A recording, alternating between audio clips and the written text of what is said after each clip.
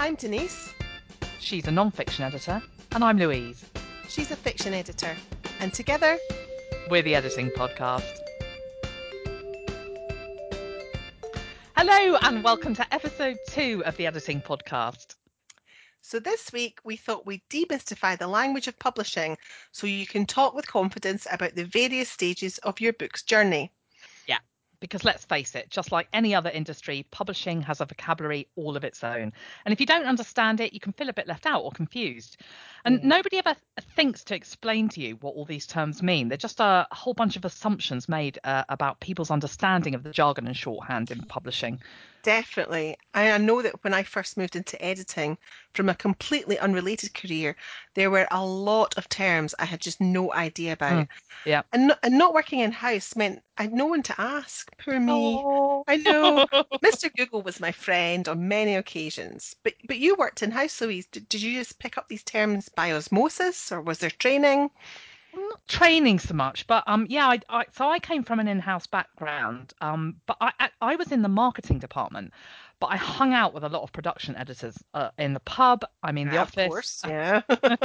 So a lot of the lingo just rubbed off on me over time. So Yeah. it's very much about asking the experts around me, and that's the thing. Like any jargon, it's not difficult once it's been demystified. Exactly.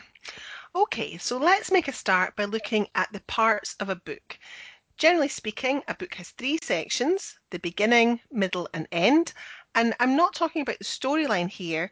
These are different sections with specific content, and they're called the front matter, the main or body text, and the end matter, which can also be known as back matter. That's right. Now, the front matter is also known as the prelims, just to complicate things. And that includes things like part title and title pages, as well as the foreword, the preface, and acknowledgements, which we're going to explain in a minute. Yeah, I mean, I'll be honest here. Before I was an editor, I hardly gave any thought to the difference between these terms. I don't think I was even conscious that there was one. Care to explain a bit further? So, the foreword is not written by the author. It's a recommendation of work by someone else. And if you can get someone well known in the field to write a few paragraphs about your book, I really recommend you do that because it will give you credibility. So, for Definitely. example, they could talk about how they know you and your work and why they recommend your book. Yeah, now the foreword is not the same thing as a preface. The preface is written by the author, and this is where they lay out the purpose of the book as well as its scope and content. It's probably worth noting here that you wouldn't expect to see a preface in a fiction book, right? No, you wouldn't, but you might see acknowledgements. So this is your chance as the author to thank anyone who inspired you or supported you during the writing of your book. I see a lot of authors include personal thanks to those who put up with them when they were in full-blown monster writer mode. Yeah, I must admit, I love reading the acknowledgements. I Mm, like to see if there are names that I recognise, and I love yeah. a peek inside the writer's world. Long-suffering partners and neglected children, they're often mentioned. Yes, and unwalked dogs. Yeah. Oh, and we should also mention a couple of terms that you might hear a publisher, editor, or designer talking about, and those are the half title and title pages. This is another thing I wasn't aware of initially, and when I heard half title, I was quite confused. I was thinking, which half of the title are you talking about? Yeah. Exactly. I know. I was the first when I first heard it. So I'll explain. The half title page is the first page of a book with any text on it. And in a printed book, it will always be a right-hand page. The only text on it is the main title of your book. Now, you don't have to even have a half title page. If you need to save space, there's nothing wrong with removing it. On the other hand, if the layout of your printed book means there's a spare blank page going at the beginning, you can add in your title and bingo, you've got yourself a half title. So let me just check this. You said just the main book title, so you wouldn't include the author's name or a publisher logo, anything like that. No, no, that all comes on the next page, which is the title page. Right. Even as I'm talking about this, it sounds bonkers, I but know. this is the way it's done in publishing. So Yeah. the title page has more detail. So here you'd include the full title and the subtitle if there is one, the author's name and the publisher's name, which is also known as the imprint, to complicate things again. And you could also include the volume number if your book was part of a series, or if it was a second or revised edition, you could put that in there too.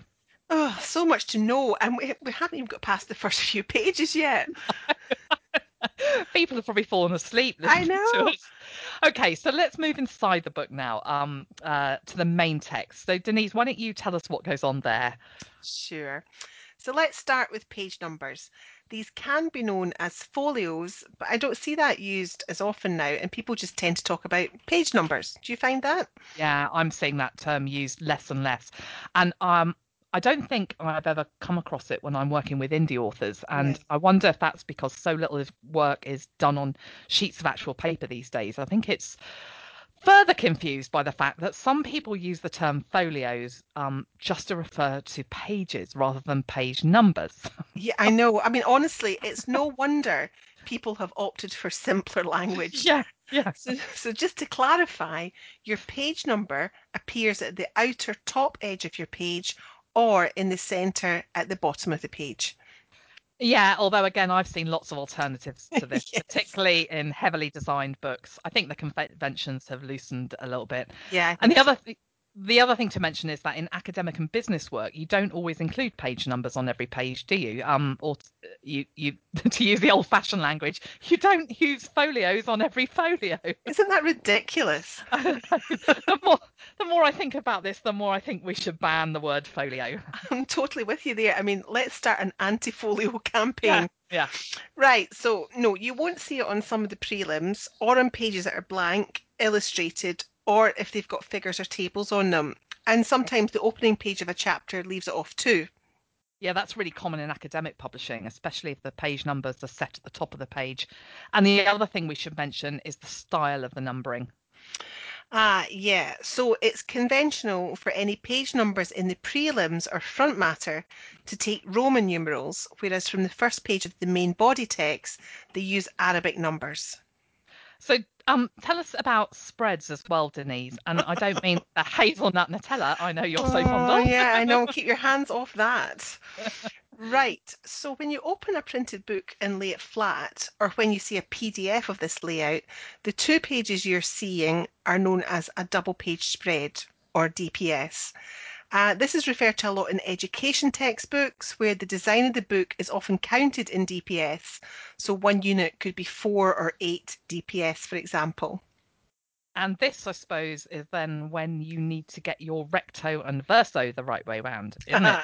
Yes, so recto refers to the right-hand page of a double page spread. Think R for right. And verso is the reverse of that page. So it's always the left-hand page of a double page spread. Okay, Louise, let's dig into a bit more detail at what's actually on our book pages. Right, so at the top of the page, you might see some things called running heads. As the name suggests, running heads run across the top of your page and they can be styled in lots of different ways. So you might have the title of the book on the verso or left hand page and the chapter title as a running head on the recto or right hand side of the page. Or in a multi author book, you could have the author's name on the verso and the chapter title on the recto. Now, one thing I'd say is that not every book has to have running heads. They're great for books where it's really handy for a reader to keep track of where they are. So Yeah. education, business, and academic books, but lots of books leave them out. Heavily designed, illustrated books often don't have them, and I rarely see them in fiction. Yeah. So, by deduction, can we assume that running footers do the same thing, but they're found at the bottom of the page, right? Yeah, although they're actually and perhaps logically called running feet. I think it's, and I think it's less usual to see running feet than running headers as well. Yeah, really, the content, styling, and layout of the running head or footer, it will depend very much on your publisher's plans for your book, or if you're self-publishing, on the template that you choose to produce your book. Yeah, it's absolutely about preference, not rules. Yeah. So let's talk now about another odd term that we often see in more designed book pages, but people often don't know the name for. It's the drop cap or dropped capital. Now, some authors like to use this to make the first page in a chapter more decorative. So, what this is when the first letter of the first word on the first line is larger than the rest of the text and drops down 2 lines or more. And if you're DIYing your book, think really serious about how much value a drop cap will add in. digital content like ebooks or especially web content, because it can look lovely when it's done right, but it can look like a right old eyesore when it's done Oh, yeah, badly. definitely. With web content in particular, I think it could end up looking different across different browsers as well. So, Absolutely, yeah. I mean, putting the reader first is essential, especially given that mm, we know how fickle website visitors are and how quick they are to leave with the reading experience being poor. yeah. So sticking with that theme of drops, the other term that you might hear mentioned is the chapter drop. So this describes the space above and below your chapter title, and it's purely a design decision. So Yeah. um, don't be fretting over it. Let's look at some of the lingo, shall we, for elements of a book that you might find in the end or back matter. So here we're talking about things like appendix, glossary, endnotes, bibliography, and the index. So I'll kick off with the appendix. This is what we call any additional material that you want to include in your book, but that wouldn't fit comfortably in the main text. I've seen these in fiction only rarely, perhaps when Mm. an author wants to include some maps of a fantasy world, although even when they're there, they're often included at the front of the book, so they're top of mind for the reader, yeah? Yeah, that's definitely true. Next up is a glossary. So this is an alphabetical list of any important terms that you've included in your text and any explanations or definitions that you want to give to help make your reader make sense of your book. I think again, just like with the appendix, it's just really about decluttering. Readers will find this information useful, but it's about putting it in a space that's not going to intrude. Yeah, definitely. And to keep things clear, make sure that each new entry is placed on a new line and perhaps use bold for the main term that you're defining. So what else? Oh, right, yes, endnotes. Some academic Mm, and business books have footnotes, bits of additional information that would clutter up the main text, but that would be useful. So, for example, links to related material. And these sit at the bottom of the printed page. An alternative is to put them at the end of the book, and that's when they're called endnotes. And endnotes are generally less intrusive than footnotes. well, you're so right. I remember years ago proofreading law books where the footnotes on each page took up more space than the main text. It was really off-putting. Oh, yeah, I know. I mean, that's where endnotes do come into their own. But one thing I would say is that if you're publishing ebooks or web content, think about how you want to offer this information because hyperlinks might work far better than swathes of endnote text. Yeah, that's so true. So we're nearly at the end. I'm going to talk just quickly about bibliographies and reference lists. So a bibliography is a list of all the works you've cited in your book and anything else that you might think will have been of interest to your reader. If you're only listing the works you've cited in your book, that's just called the references. Right, and finally, we're here at the end. Hooray! Yay! And at the end comes the index. This is an alphabetical list of all the topics you've covered in your book and the page numbers where discussion of those topics takes place. If you need one of these, I strongly recommend you hire a pro. Yeah. Honestly, indexing is an art form, and a bad index is useless. It'll cost you money if you're printing. So let's make sure we put some links to indexing societies in the show notes, We Louise. will, we will, we will. Great. So now it's time for editing bites, where each week we give you a couple of handy resources that we both love. So my bite for this week is the Chicago Manual of Style. CMOS is brilliant for explaining all the different parts of a book and about a billion other things too. It's one of my desktop essentials, and you can get it online too. So I used it for good old common sense advice on lots of things to do with fiction editing. So don't be put off thinking it's just good for business, education, and academic writing. Anyone can find value in it. That's a really great one. I love CMOS as well. It's one of my staples too. So my editing bite is this. Jargon in any industry can often feel like it's being used to exclude people from a conversation, but it's much more likely that it's simply being used as a useful shorthand. By learning and understanding this terminology, whether you're an indie author or a fledgling editor, you'll gain confidence in the language of the production process and be less anxious when making any contributions to a discussion. And for True. a resource, New Hearts Rules, like CMOS, is an excellent printed and online resource that will guide on publishing lingo and the elements of style. Yeah. Fantastic. That's all for this week. Thank you so much for listening to the Editing Podcast. You can rate, review, and subscribe via your podcatcher. And don't forget to share. Tell your writer friends, your editor friends, your business friends, basically anyone who writes. Yes, and if you have any questions about publishing language, just let us know. Perhaps there's some weird term you've come across and you're not sure what it means and whether it's something you need to attend to.